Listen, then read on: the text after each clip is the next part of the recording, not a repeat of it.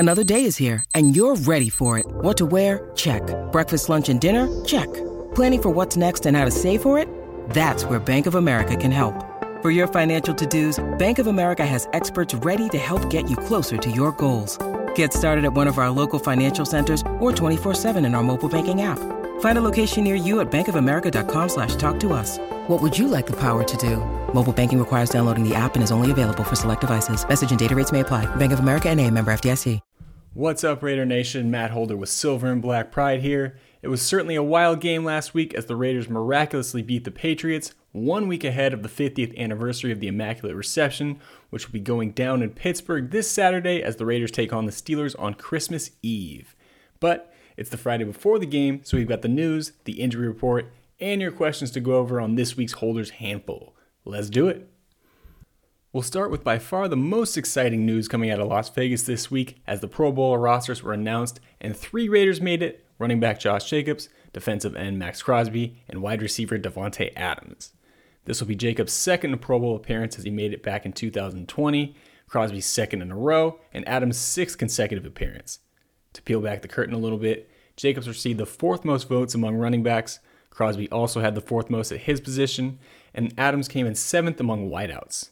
Also, kicker Daniel Carlson was close to making the team as he had the 2nd most votes among kickers behind the Ravens' Justin Tucker. As a reminder, the Pro Bowl format will be different this year as the representatives from each team will compete in a skills competition and a flag football game, which will replace the traditional format.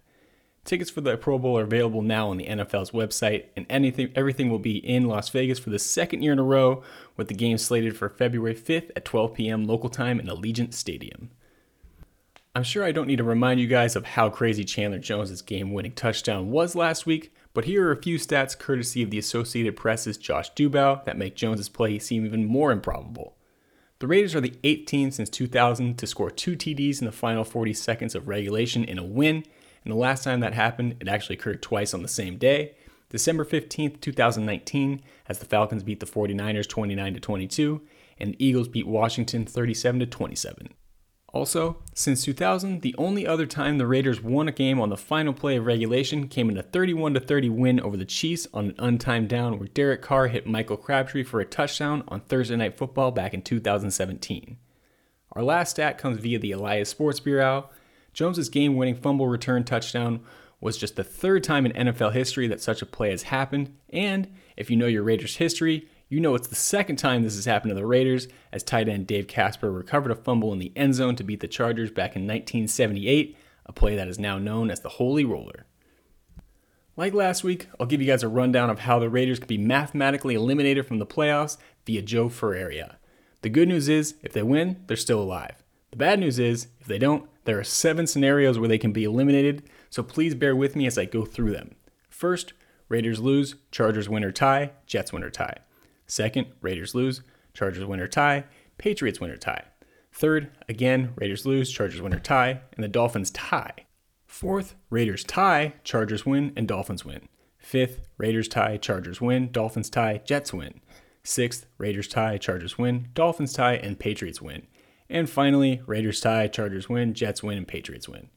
For those curious, the Chargers play the Colts on Monday Night Football, Dolphins play the Packers, Patriots have the Bengals, and the Jets play the Jaguars on Thursday Night Football, so you have the results for that game by the time you're listening to this. Time for our weekly roster moves and visits updates, and this one will be a little shorter than normal as it was a quieter week in Las Vegas this week. Wide receiver DJ Turner was dropped from the active roster last week to make room for all of the call-ups the Raiders needed with all of their injuries, but Turner signed back to the practice squad on Tuesday, and wide receiver Malik Turner was let go from it in a corresponding move. The Raiders also signed linebacker Harvey Lange to the practice squad, who was originally from West Jordan, Utah, went to BYU, and has been in the league since 2017, playing with the Patriots, Jets, and Broncos, and racking up 80 total tackles. In a corresponding move, Austin Calitro was released from the practice squad. The only visit I have for you guys this week is another CFL quarterback, Trey Ford, worked out in Las Vegas. And to wrap up here and give you guys an update from last week, former Raiders guard John Simpson has signed to the Ravens practice squad. Our news wrap-up will also be short this week, and I'll start with an updated NFL draft order, which has the Raiders picking 10th after their win against the Patriots. The top 15 is as follows. Picking first, the Houston Texans. Second, Chicago Bears. Third, Seattle Seahawks via the Denver Broncos. Fourth, Detroit Lions via the LA Rams. Fifth, Arizona Cardinals. Sixth, Indianapolis Colts. Seventh, Atlanta Falcons. Eighth, Carolina Panthers. Ninth, Philadelphia Eagles via the New Orleans Saints. 10th, the Raiders. 11th, Jacksonville Jaguars, though that will change after Thursday night. 12th, Houston Texans via the Cleveland Browns. 13th, Pittsburgh Steelers. 14th, Green Bay Packers. And 15th, the Seattle Seahawks. The other news story I wanted to share with you guys is, per the Athletics' Deshaun Reed, the Raiders captains came together and mandated that Josh Jacobs also be named a captain, so he'll have the C on his chest for the rest of the season. Moving on to the injury report, the Raiders got some bad news as cornerback Rock Ya-Sin didn't practice all week and has already been ruled out for Saturday with that knee injury, which means Ya-Sin will miss his third game in a row, so Amick Robinson will continue to get more playing time. The good news is everyone else was at least limited, and the limited guys were as follows, and all have been deemed questionable for the game. Guard Alex Bars, knee, which is a good sign since he didn't practice at all last week. Offensive tackle Jackson Barton, back. Defensive tackle Andrew Billings, fibula. Linebacker Darian Butler, quad. Guard Dylan Parham, knee. And running back Zamir White, ankle. I'll also add in that Josh McDaniels was non-committal about whether or not Bars and Parham will be ready to play this Saturday, so the Raiders could be starting two backup guards again. Offensive tackle Jermaine Illuminor, wrist, and defensive back Daron Harmon, shoulder and back, were also on the report but were full participants in practice. As for the Steelers, starting and rookie quarterback Kenny Pickett has clear concussion protocol and will be playing on Saturday after missing last week. Other than that, the two guys from Pittsburgh to keep tabs on are wide receiver Deontay Johnson, toe, and safety Terrell Edmonds, hamstring, as both missed practice on Thursday, with Johnson receiving a questionable game status and Edmonds being unspecified. And that'll do it for this week's injury report. Here we go, mailbag time. As your weekly reminder to have your questions answered on a future show, either tweet them at me, AdamHolder95, or email them to sbpquestions1@gmail.com, AdamHolder95 on Twitter, or sbpquestions1@gmail.com. First up, how does Luke Masterson look to you? Do you think he's a long-term option going forward on the defense or just a stopgap until he can find more talent? I thought Masterson's played pretty well in the last couple of weeks. One of the biggest things that I think he's shown growth in the last couple of weeks from the preseason is he's cleaned up his tackling a little bit. He's missing a lot less than he was in the preseason. That was kind of his biggest issue then. And I thought he played really well last week, made a couple nice stops in coverage, and then made a couple nice plays in the run against the run too. So I think he can definitely be a guy that they could maybe keep on the defense and use as a starter moving forward. I do think it's way too early to determine either direction if he's going to be a building block moving forward or just a stopgap for now. I think definitely got to see how the rest of the season plays out. And no matter how he plays, no matter how well, unless he's out there playing like an all-pro or something like that, I think he's not a guy that's going to prevent you from adding a linebacker. But I do think he'll have a chance to compete next year for a starting spot, especially if he finishes the year strong. I've liked him a lot. I liked him a lot in the preseason, so I'm excited to see what these next 3 weeks here look like for Masterson. I think he can definitely earn himself some browning points and maybe be the starter heading into OTAs or training camp and all that stuff if he can play well, and barring Diablo beating him out or anything like that. But yeah, I think he's played well so far. Definitely a guy that I think could mix in the starting lineup next year, but a little too early to give you a definitive answer on that one. But yeah, definitely a guy that's been one of the few bright spots of the last few weeks. So excited to see what he can do to finish out the year. Second, thoughts on the Sunday ticket deal. Looks like the estimated cap will be somewhere north of $220 million per team in 2023, with the team needing players at all three levels on the defense. Is there anyone you have your eye on in free agency? So for those of you that don't know, the NFL reached a new deal with YouTube TV for Sunday Ticket. It's like $1 billion deal. Someone broke it down. It's something like $60 million extra per team. So the cap's definitely going up. I think the 220 figure here referenced was before that deal, so it might even go up even a little bit more than that, which is great for the Raiders, obviously, because one free agent I have my eye on is this running back out of Las Vegas, Josh Jacobs. Might have heard of him. Obviously, that's going to help them bring in him and hopefully be able to bring in some more free agents to help the defense. As far as guys that I'm looking at moving forward or in free agency, obviously pending any franchise tags or all that good stuff, One of my top guys is going to be Javon Hargrave, defensive tackle from the Eagles. I didn't realize how old he was because he's kind of come on the scene late, but he is going to be 30 in the offseason. So that's a little bit worrisome. But again, the Raiders defensive tackle, I don't think that's going to be a situation how rough it's been over the last 2 years. I don't think that's going to be too much of a problem. He's a guy that's been a great pass rusher the last few years for the Eagles, and really kind of emerged in some regards, kind of taken over as Fletcher Cox as their best pass rusher on the interior. Now that Cox is getting up there in age, so definitely a guy that if he does hit the open market, I think should be at the top of the Raiders list. Second would be Elgton Jenkins from the Packers.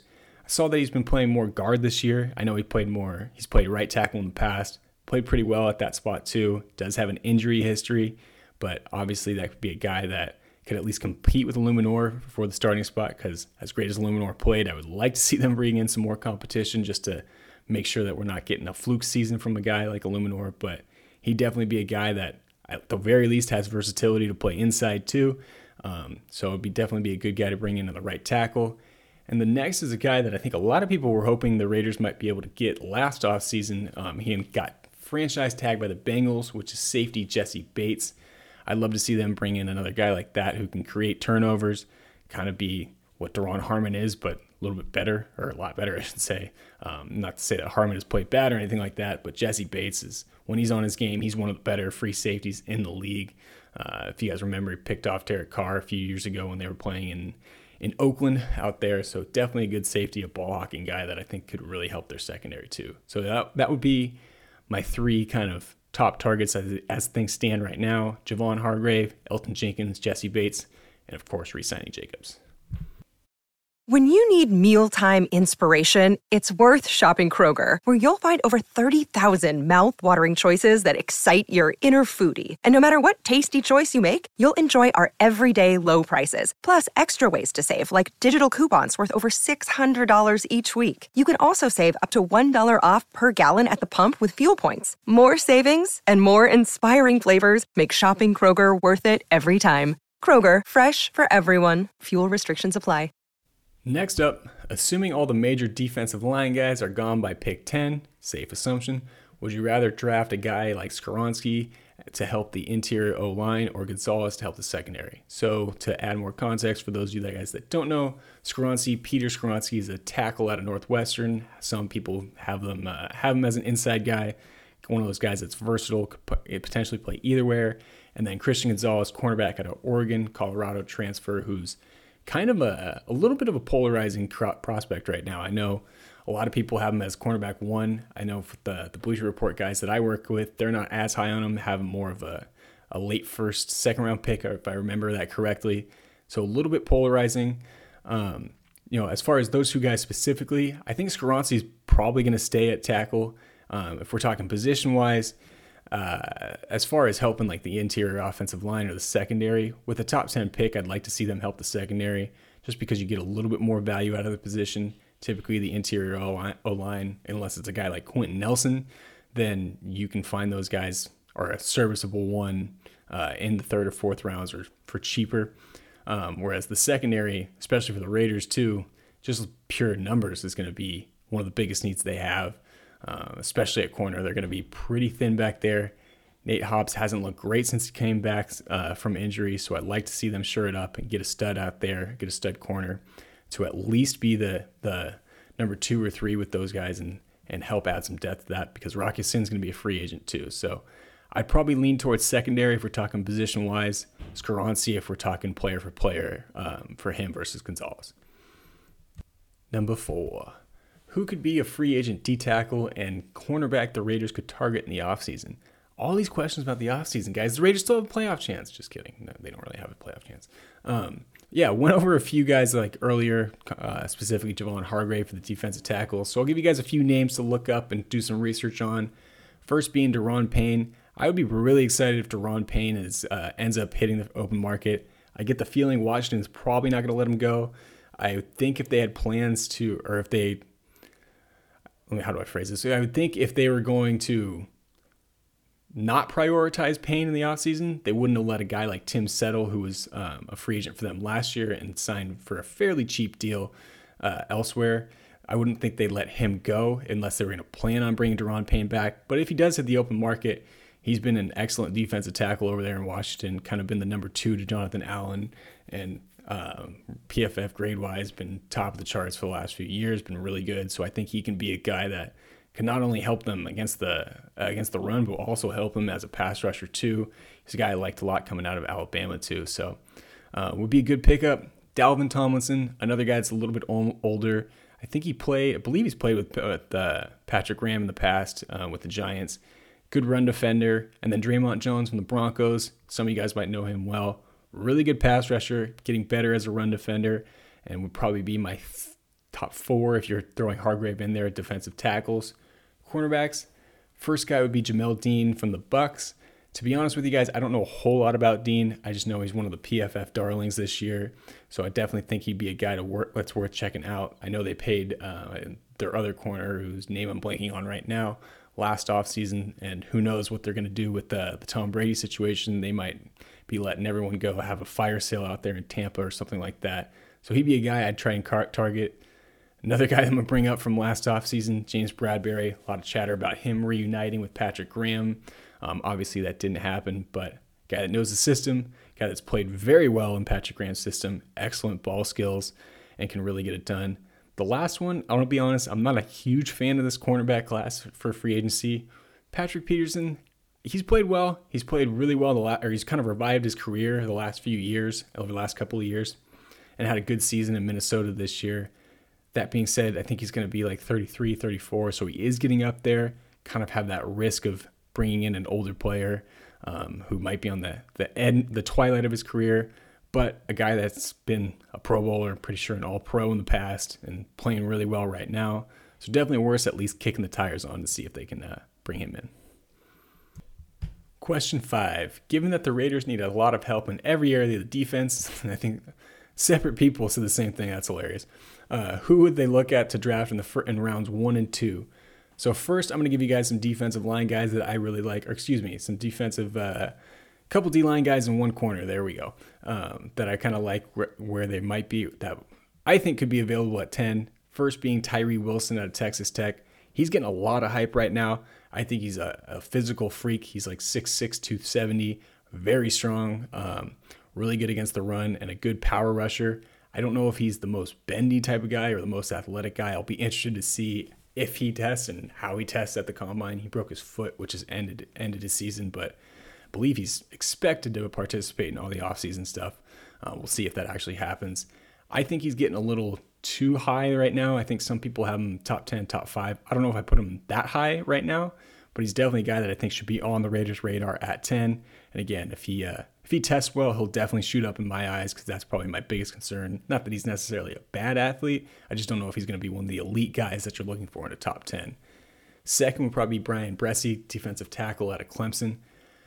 My biggest thing with Bresee is he just has missed a ton of football in the last 2 years, which makes him kind of a hard guy to evaluate, because these last 2 years, him being 19 and 20, and I think coming up on 21 years old, are supposed to be huge for your development, but one thing or another just has kind of kept him off the field at Clemson over those last 2 years. And you can kind of tell he's still figuring things out technique-wise. But 3 years ago, he was the number 1 recruit in the country, athletic freak, strong as hell at 300 pounds. So definitely a guy that I would look into at defensive tackle. And the last will be Joey Porter Jr. out of Penn State. Yes, his dad is the former linebacker for the Steelers. That is exactly who it is. One of the top, I believe the top corner on our Bleacher Report board over there. Guy that I don't know a ton about. I haven't done too much diving into the cornerbacks class this year. But obviously a guy that people who I respect think pretty highly of, and a lot of people in the draft community really like. And another guy, kind of going back to what I was talking about earlier, to really help the Raiders secondary, which is going to be thin. In round 2, I like a linebacker in round 2. They're probably the top guy, not necessarily my top guy right now, is going to be Trenton Simpson out of Clemson. He fits the bill of the modern day linebacker pretty well. Pretty athletic guy, can cover pretty well. Good and physical against the run. Not what I would consider his strength right now, but definitely a guy that might end up sneaking into the end of round 1. If I had to bet right now, I'd say of all the linebackers, he would be the first one off the board and probably the most likely to go in the first round. The second guy would be my favorite right now, which is Noah Sewell, coming out of Oregon, Penei Sewell's brother. A guy that the best way I can describe him is a freak athlete for being 250 pounds. He's kind of got the build and the size of an old school linebacker with maybe not quite there, but close enough or good enough athleticism to fit the modern day game. You'd be pretty impressed if you could put him on film and can catch a few of his plays in coverage where he'll carry running backs down the field, again, at 250. He was 270 in high school, I think, playing running back too, by the way, which imagine tackling that guy. So a guy that's just naturally large and moves really well for his size, and I think will probably even be one of those guys that's a better pro than he is in college, and he was pretty damn good in college too. The next one is going to be a riser. Drew Sanders, transfer from Alabama, now at Arkansas. At Bama, they had him play more as like an edge, like an outside linebacker type. So he's pretty under the radar coming into the season. Arkansas has moved him to an off-ball linebacker inside, and he stood out phenomenally. You can see how athletic he is. Another guy with great size. Kind of fits the bill for a linebacker, 6'4", like 240, something like that, and can run. And a guy that, when I watched him during the season, I was almost floored with, I'm like, I don't know how this guy isn't getting more love at this point.